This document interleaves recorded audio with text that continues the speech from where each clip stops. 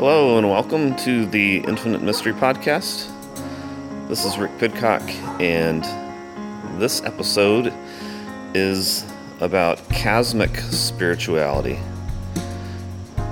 And I'm going to begin by reading a poem by Rainer Maria Rilke,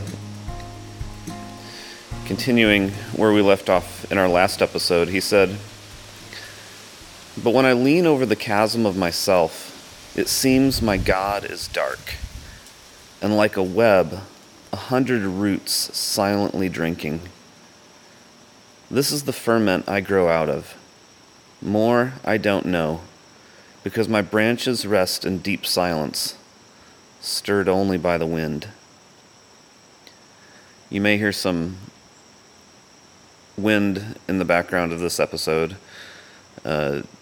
Hurricane Ian is coming, and it's probably going to be in our area tomorrow, so we're getting a bit of wind, and I thought it would be interesting to go ahead and record out here in this wind, because that's what the reading that I'm reflecting on was talking about, was being stirred by the wind. So in our previous episode, I talked about the cloister garden spirituality, which was where it's these carefully manicured and created gardens that monks and nuns withdraw from society and create in order to access the outdoors with protection.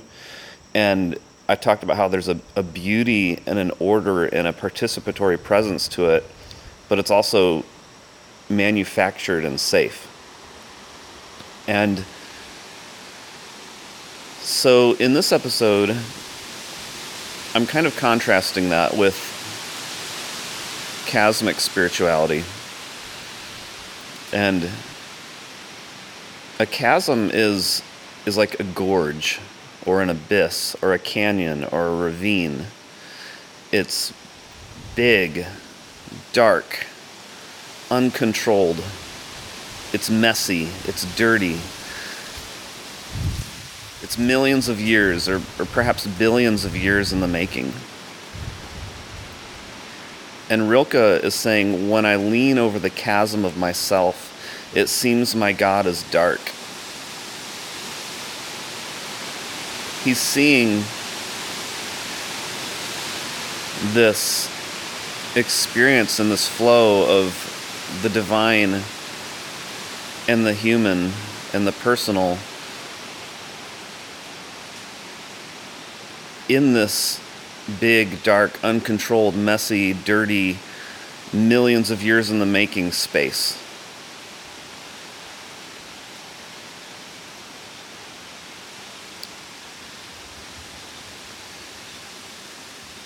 And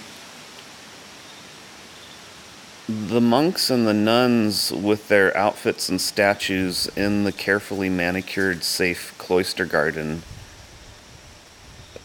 they're often not going to understand the wildling growing in the ravine.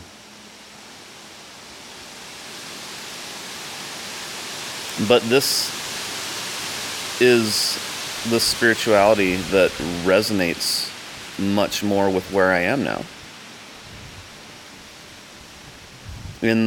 Underneath the Nile River in Africa, a lot of people don't realize that there is actually a Grand Canyon underneath it that has been carved out over time and then filled in. And so if you could go underground, if you could see that canyon, you'd see this canyon of history filled with life and death and sediment. And that is the ferment that the Nile River grows out of. There's a darkness and a silence to this spirituality, an inner silence like a web of 100 roots silently drinking.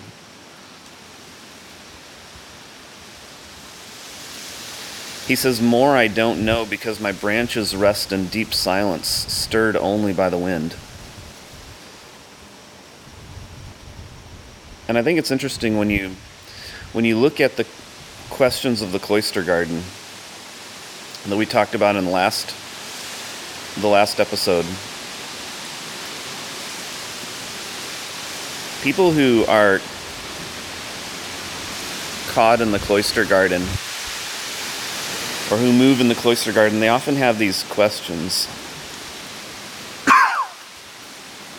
that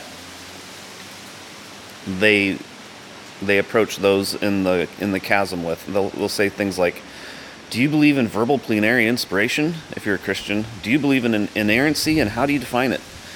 Do you believe Moses was wrong? The prophets were wrong? Is Jesus the only way? How was there death before the fall? If there was no first Adam, how can Jesus be the second Adam?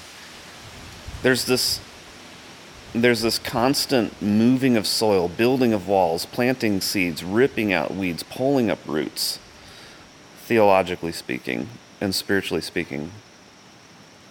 And you see it, you can sense that energy in the questions that they ask. But in the spirituality of the chasm, there's this inner silent presence. You're present in the silent moving of the soil by the seed. You're present in the stirring of the wind.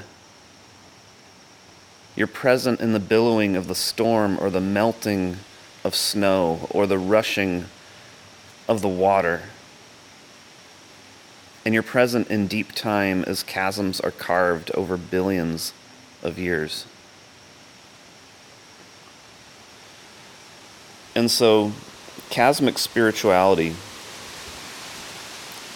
is when you can rest in the silence of the I don't know.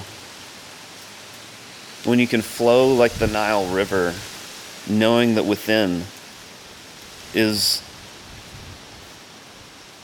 the depths of the Grand Canyon. You can listen to the breeze. You can be present in the chasm, and you can be in the becoming.